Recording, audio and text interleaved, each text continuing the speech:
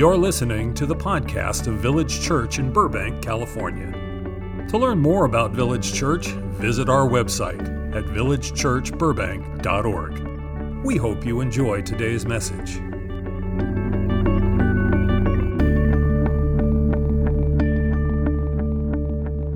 Good. I'm excited to preach. We have a real doozy of a passage that we're going to be looking at. Our gospel reading of the week comes out of Matthew 22. We got our work cut out for us, a lot that we're going to have to dig into. So you're going to have to put on your thinking caps with me this morning. But I know I have a smart, intelligent congregation here. So you're going to be able to take everything I'm throwing out at you today. The title of the sermon is The Invitation. I want to do something different than I did last night. I actually want us to read. We're just going to read through the whole parable once. I want to have the whole parable kind of fresh in our minds before we start digging into it. So we'll read it, we'll pause and pray, and then we'll start kind of breaking it down. So let's look at Matthew 22, beginning in verse 1. We'll read all the way through verse 14. Once more, Jesus spoke to them in parables, saying, "The kingdom of heaven may be compared to a king who gave a wedding banquet for his son. He sent his slaves to call those who had been invited to the wedding banquet, but they would not come. Again, he sent other slaves, saying, 'Tell those who have been invited, look, I've prepared my dinner, my oxen and my fat calves have all been slaughtered. Everything's ready. Come to the wedding banquet.' But they made light of it and went away, one to his farm, another to his business, while the rest seized his slaves, mistreated them, and killed them. The king was enraged. He sent his troops, destroyed those murderers, and burned their city. Then he said to his slaves, 'The wedding is ready, but those invited were not worthy. Go therefore into the main streets and invite everyone you find to the wedding banquet.' Those slaves went out into the streets and gathered all whom they had found, both good and bad, so the wedding hall was filled with guests. But when the king came in to see the guests, he noticed a man there who was not wearing a wedding robe. And he said to him, 'Friend, how did you get in here without a wedding robe?' And he was speechless. Then the king said to the attendants, 'Bind him hand and foot, and throw him into the outer darkness, where there will be weeping and gnashing of teeth.' And here's the last verse. 'For many are called, but few are chosen.'" Remember that line? That's the punchline of the parable. Few are chosen. Many are called, few are chosen. Let's pray. So, Lord, as we dig into your word today, we bring our entire self to this moment. Not just our intellect, but every part of us, every pattern of thinking, every pattern of behavior, at the very core of our being, our hearts. As best we know how, we humbly lay that before you. And we ask you, Lord Jesus, to speak into our lives. Whatever we need this day, give us today our daily bread. And may your word find good soil and take root, sprout, and spring up and bear fruit for the kingdom, that our lives will have eternal significance for your glory in Jesus' name. Amen. All right, so let's go ahead and dig right in. Let's look at the first 3 verses. It says, "Once more Jesus spoke to them in parables, saying, 'The kingdom of heaven may be compared to a king who gave a wedding banquet for his son. He sent his slaves.'" Now that word slaves can also be translated servants. It's the same word, doulos. Slaves, servants, same thing. But he sent his slaves to call those who had been invited to the wedding banquet, but they wouldn't come. So here we have a king. His son's getting married. He's going to throw a big wedding at his palace. Now, ancient Jewish weddings did not last less than an hour like ours do. They went on actually for days. This was a week-long event. You can think of it like that. So all of Jewish community life really centered around these kinds of events, like weddings. You plan your life around these community events. So this is a big deal. There's a lot to prepare. It's going to take a lot of time. So the way that this would work is, as the king is looking to invite people to the wedding banquet, you would invite people who fit your social strata.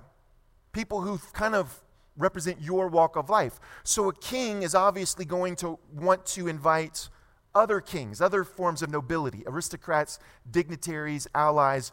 He invites those kinds of people to his son's wedding.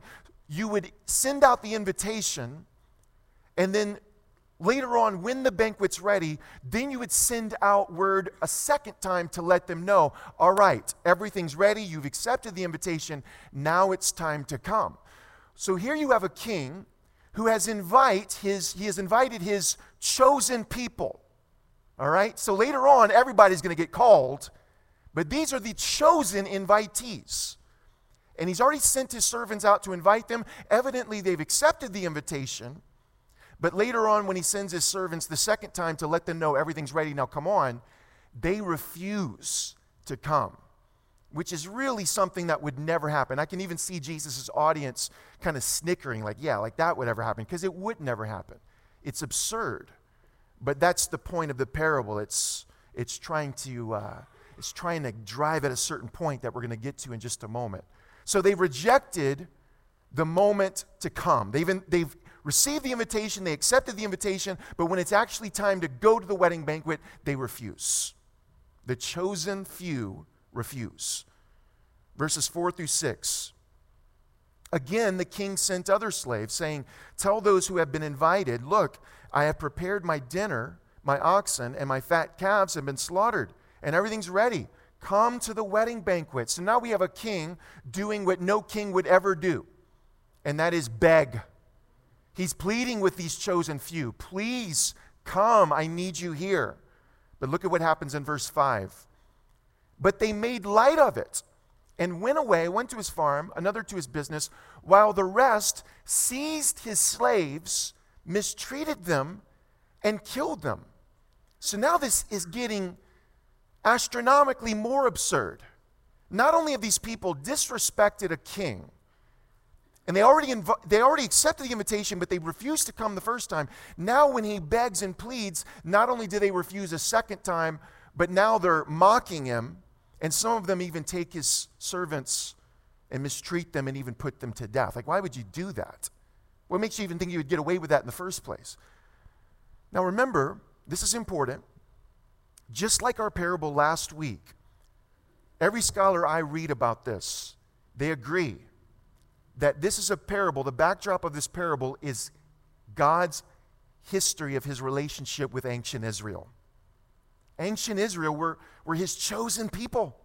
He invited them to come and sit at his table. You're going to be my people through whom I'm going to reach the whole world. You've made a covenant with me. You've accepted the invitation to be my covenant people. And he sent servant after servant, prophet after prophet after prophet to remind Israel, look, you've accepted his invitation. You're God's people. Now let's be faithful to our identity as God's people. Come to this banquet and enjoy the life that your God wants to give you as his chosen people. And yet, these prophets routinely are ignored. These prophets are rejected, and the leadership of ancient Israel even takes to mocking these prophets, mistreating them, and sometimes even killing them, quite literally. Now let's look at what happens to these folks in the parable. Verse 7, the king was enraged. He sent his troops, destroyed those murderers, and burned their city. So now, all of a sudden, this humble, gracious king turns into an enraged killing machine, which is exactly how their kings would operate in real life. People like Herod the Great and his dynasty, his whole family, Pontius Pilate, these were rather vicious, ruthless, capricious rulers, authoritarian dictators, and when they didn't get their way, we know history tells us they would become quite violent. So this king is behaving in a way that normal kings would behave. But there's a point here that Jesus is wanting to stress, and that is, in the context of our relationship with God, there are dire consequences to rejecting God's offer. Now remember, this whole thing is about God's historical relationship with ancient Israel. And history tells us 40 years later, after Jesus' life and ministry on earth, 40 years later, the Romans march upon Jerusalem, surround the city, and besiege it for several months. They won't let anybody out. They won't let anybody come in. So eventually the food supply runs out. People start starving. They start resorting to the most extreme measures. It gets really ugly. Even disease and those things begin to outbreak within the city walls of Jerusalem. All of history tells us this, that eventually the Romans, after this long period of besiegement, they break down the walls of the city, massacre tens of thousands of people. Anyone who managed to escape and survive, they would be permanently exiled from the city of Jerusalem. And then they raise the temple and burn Jerusalem to the ground, just like the king does in this parable. The Romans burn the city of Jerusalem in 70 AD. Now Jesus, 40 years earlier, he foretold all of this. He prophesied all of this in Luke 21, Matthew 24, Luke 19, Mark 13, all over the place. He's warning them, this is coming. If you don't turn, this whole city is going to become a fiery Gehenna. And he identifies it with judgment language. This is a judgment of God. But it's important we understand God doesn't bring about this judgment by being enraged like this earthly king did. In fact, in Luke 19, when it talks about Jesus riding into Jerusalem and the whole city, this panoramic view, he sees the city and he begins to foretell these events that will happen in 70 AD about this city being razed to the ground. Luke tells us he's weeping. In fact, the Greek word can be even translated wailing, which really expresses the heart of God for these people. This is not what God wants. It crushes him. It breaks his heart. He's grieved about all of this that's going to come upon them. And so when the Romans come and destroy Jerusalem 40 years later, even though we identify this, it is true, it is a judgment of God. This is not the case where God is being vindictive and like, yeah, I finally was able to get even with these people. No, it's more like a loving parent when you have a teenager or a young adult who is steeped in addiction. And you've done everything, man. You have worked with them for years and years, and you've done everything you know how to do. You've paid for rehab. You've paid for counseling. You've tried every possible solution, and nothing's working. There comes a point where you just throw your hands up. There's nothing more I can do. If I go any further, I'm going to become an enabler. And that reaches a point where God says, there's nothing more I can do, and he lifts his hands. And so the way he brings this judgment about, it's not by sending in troops like this earthly king did. It's not like God had to go to Rome and say, hey, Rome, go sick them. No, Rome already wanted to do that. I mean, for decades, the hatred between Rome and the Jewish people had been simmering, and by the middle of the first century, it reaches a boiling point. And so all God does in that judgment is all he ever does in judgment. It's what he does on the cross. He gives them their wish. He says, if you want to push me away, there's going to come a point I'm going to let you push me away. And I'm going to withdraw. And that's why Jesus says the house of God has become desolate. The house of God has become vacant because God eventually gives them their wish. He vacates the premises. I mean, you pushed him out of the premises century after century after century, to the point of even taking God's own son and crucifying him outside the city walls of Jerusalem. And so God vacates the premises, leaving Israel vulnerable, and Rome comes and does what it already wants to do. And yet, this is a judgment of God. So we need to see that. We need to see the point Jesus wants to make, even as we make a distinction here between the king's behavior, and God's behavior. The reality is there are dire consequences to rejecting God's offer. Everybody with me so far? All right, so now Act 2 of the parable. Let's begin looking at verse 8. This is like the B-side. Then the king said to the servants, the wedding is ready, but those invited were not worthy. Go therefore into the main streets and invite everyone you find to the wedding banquet. Those slaves went out into the streets and gathered all whom they found, both good and bad. So the wedding hall was filled with guests. But when the king came in to see the guest, he noticed a man there who was not wearing a wedding robe. And he said to him, friend, how did you get in here without a wedding robe? And he was speechless. Let's pause there. What's going on with this poor guy who's not wearing a wedding robe, and he gets singled out. Well, there's some stuff you got to know here historically. First of all, in ancient Jewish culture, they placed a premium on festivities, whether it was religious festivities or kind of personal events like weddings and things like that. Like I said a moment ago, all of Jewish community life was built around these huge community events. And it was extremely important that when you attend one of these types of events, that you wear the right kind of attire. It'd be like showing up at the Oscars wearing flip-flops and cargo shorts or jean shorts, even worse, you know. No, man, like how you, and this was, like, so we have a little bit of that in our culture. You know, we have certain events. You want to dress up for certain events, even weddings. You want to dress up for weddings.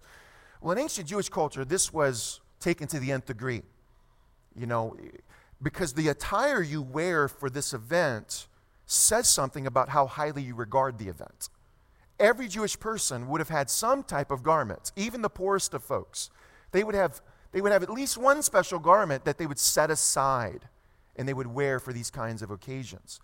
And so here you have a guy who shows up at the wedding. He's just wearing ordinary, drab clothing. And it's not because he doesn't have a special garment. It's just because he didn't bother to go back and change. Because when the king confronts him, notice he's speechless. He doesn't have an excuse. If you got an excuse, this would be the time to give it. So it's important you see that this man is doing this on purpose. He's making an intentional statement by showing up to the king's son's wedding wearing his ordinary dirty clothes. I mean, if there's ever an event where you want to dress your best, it's when you as a peasant get invited to a royal wedding at the king's palace, because that never happens. And yet this guy shows up in these rags. What he's saying is, here's what I think about your stupid wedding. That's what he's saying. He doesn't like the king, and he's showing it by the attire that he's wearing. The attire is reflecting the character of his heart towards the king. So let's look at what happens to him in verse 13.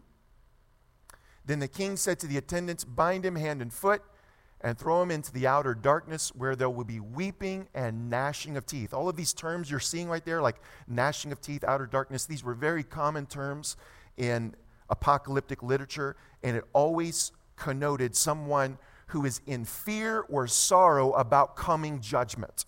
They see judgment coming, so they are weeping, they are gnashing their teeth in fear and sorrow, but they remain defiant. Okay?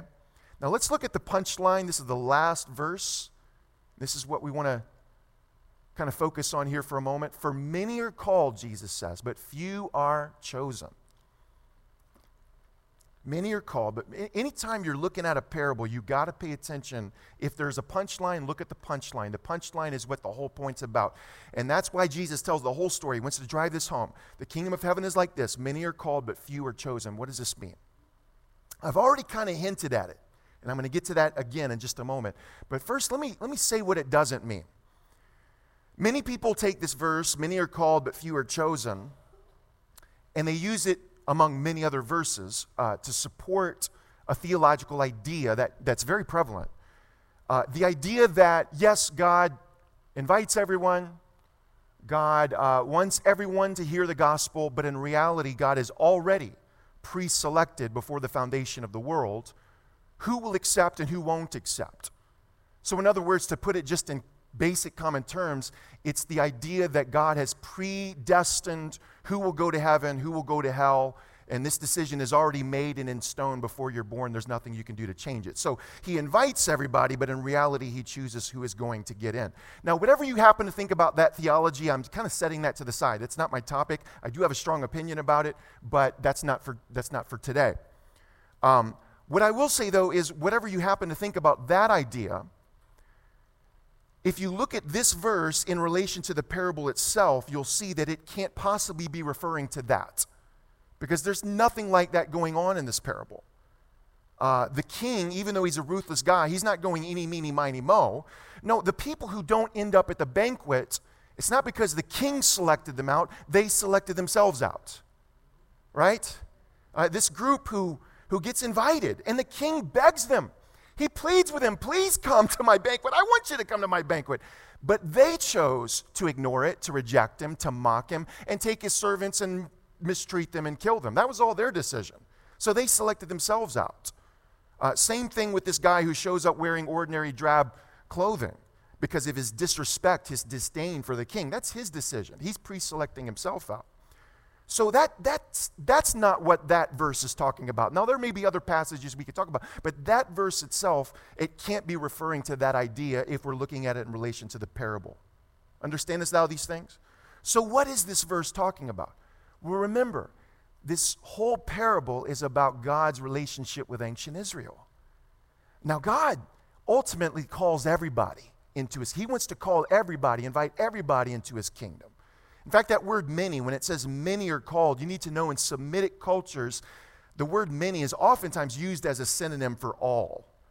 You'll see, for example, in Romans 5, Paul uses many and all interchangeably. The word many there just expresses the great multitude of the all. So everybody's invited, everybody's called. But ancient Israel had a unique, they were chosen. They were God's chosen people. They were invited especially, come to this banquet, sit at my table, you're my people, and let's enjoy the life that I want to give you because I'm going to use you to reach the whole world. So he's pleading in this parable, Jesus is pleading with his contemporary audience, listen, you are chosen. Many people are going to be called, but you've been chosen. So you above all, come to this banquet, change your garments, get your garments straight, and come to this banquet, sit at the table, and enjoy what I want to give to you. So, with all of that said, what's our takeaway here? And I'm nearly done. Thank you for your patience today. We've worked through a lot of stuff. Now, what's the takeaway? What might God be speaking to us through this parable today? What this parable is saying to us is that it's not enough to accept the invitation and think that nothing else has to change. It's not enough to say, yeah, I'll go, and then not dress up for it. Or to put it in other words, it's not enough to say, I believe in Jesus, and yet think that you can just go on living life as before, as if nothing about you is going to change. And I'm going to say it just very explicitly. What I'm saying is, don't expect to sit at the banquet table unless you're willing to dress for it. And the dressing here, of course, is not referring to literal clothing, but to our attitudes and our behaviors. Don't think that you can be in a real relationship with Jesus and go on thinking and behaving as if you were before, as though nothing's changing and nothing needs to change. This is so important, especially for modern American Christians. This idea of cheap grace that I can just attend church, take communion, say a little prayer, sign a commitment card, and I'm good to go. I'm just going to coast in. Nothing about me has to change. You understand? That's like going to your wedding, saying I do, signing your marriage certificate, and then going on living as if you're still a single person, showing complete disrespect for the person you've committed to, centering your whole life around yourself, and having all kinds of relationships outside of the marriage. You're living as though the marriage isn't real. You're living as though the marriage, all the marriage is just a certificate on your wall. But those of you in here who are married, you know that marriage is a whole lot more than having a certificate. In fact, the only thing that gives meaning to the certificate is the reality behind it. This one flesh relationship that God creates when you stand up here and you say, I do, and you commit yourself and you stick to it. And now your responsibility as a husband or a wife is to get all of your thought patterns, all your behavior patterns, all your attitudes, everything about you now needs to be aligned with this new reality that's been created. Now that I'm married, I'm going to live married. The reality has to be reflected in our lives. It's so important. So now that I've said I do, I'm going to put off this old garment of singleness. And I'm going to put on this new garment called marriage. Does this make sense? Or are you just thinking really hard? I mean, hopefully those that are married are amening me right now. Like, now that I've said I do, I'm going to cut off those old attitudes and thought patterns and behaviors I had when I was a single person. And I'm going to put on a whole new set of behaviors and attitudes and thought patterns that reflect the fact that I am indeed married, so I'm going to live as a married person. That's what makes the marriage real. And it's the same thing with our relationship with Jesus. Look at this very important verse in John 17, verse 3. And this is not isolated. This is all over the theology of the New Testament, particularly in John's work. Look what he says. Father, this is Jesus speaking. Father, this is eternal life, that people know you. There's a sense of ongoing reality that people know you and Jesus Christ whom you sent. Pay attention to how the New Testament speaks of salvation. This is not a status. It's not a ticket to heaven. It's not an ID card in my wallet. Eternal life, salvation, is an ongoing, life-giving union that I continue in Christ. It's just like marriage, it is a new reality that needs to define everything about me, and it's an ongoing way of life. That's what salvation is. It's a journey. It's an expedition. It's a life that you live. And that's got to change everything. You cannot be related to Jesus and think that you can go on living as though you're not related to Jesus. In fact, if you're going to go on living as though you're not related to Jesus, you're not related to Jesus. So yeah, accept the invitation. I'll never forget when that happened for me. I was 13 at a service for teenagers, and there was a preacher from Canada, and we had a bunch of mime routines. It was really, goofy. It reflected 90s era youth culture, and I look back and I'm like, oh man, how did that reach me? But it did, man. I was 13, and the preacher gave an invitation to come, and I came forward. I knelt down right over here. There was like a wooden altar. I knelt down. I just wept, and that night really changed the trajectory of my life because I accepted God's invitation that night, and it changed me. And from that point on, I knew I wanted to be a preacher. So I laid aside my dreams of becoming quarterback of the New Orleans Saints. It's a big sacrifice. I could be making millions of dollars right now. But I'm here preaching to you because of a night at 13 years old when I accepted the invitation.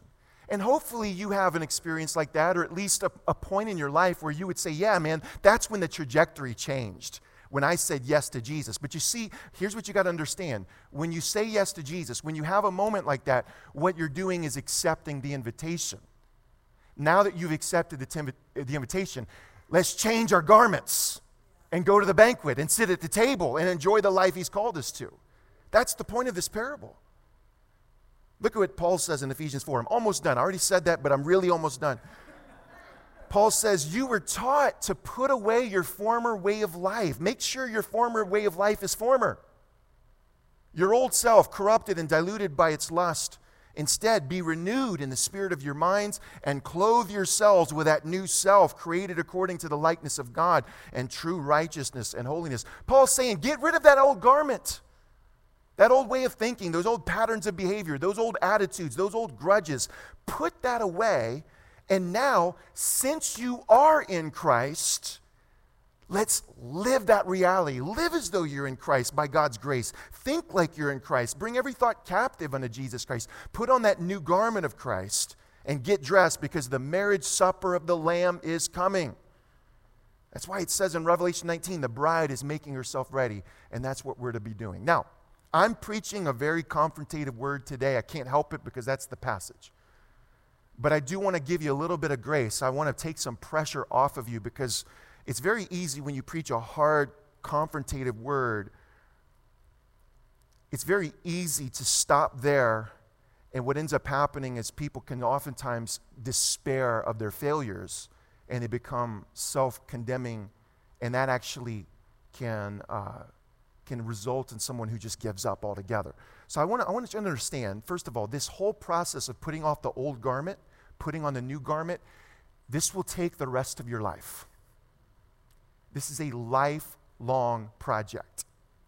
And the Holy Spirit isn't going to try to throw it all on you at once and say, let's get everything that's not right tonight. What the Holy Spirit's going to do is the same thing you do when you change garments. What do you do when you change garments? You start with one garment at a time. So the Holy Spirit's going to say, let's focus on your left sock today. Let's focus on your left sock at this season of your life. In other words, the Holy Spirit might say, you know what, let's kind of look at your attitude toward your spouse. There's a lot of things we got to change, but let's start there. And let's just start with that left sock. Take off that old sock, put on the new sock. Or he might say, this grudge you have towards your next door neighbor. Let's work on that one now. Let's take the next few weeks. Let's work on that one.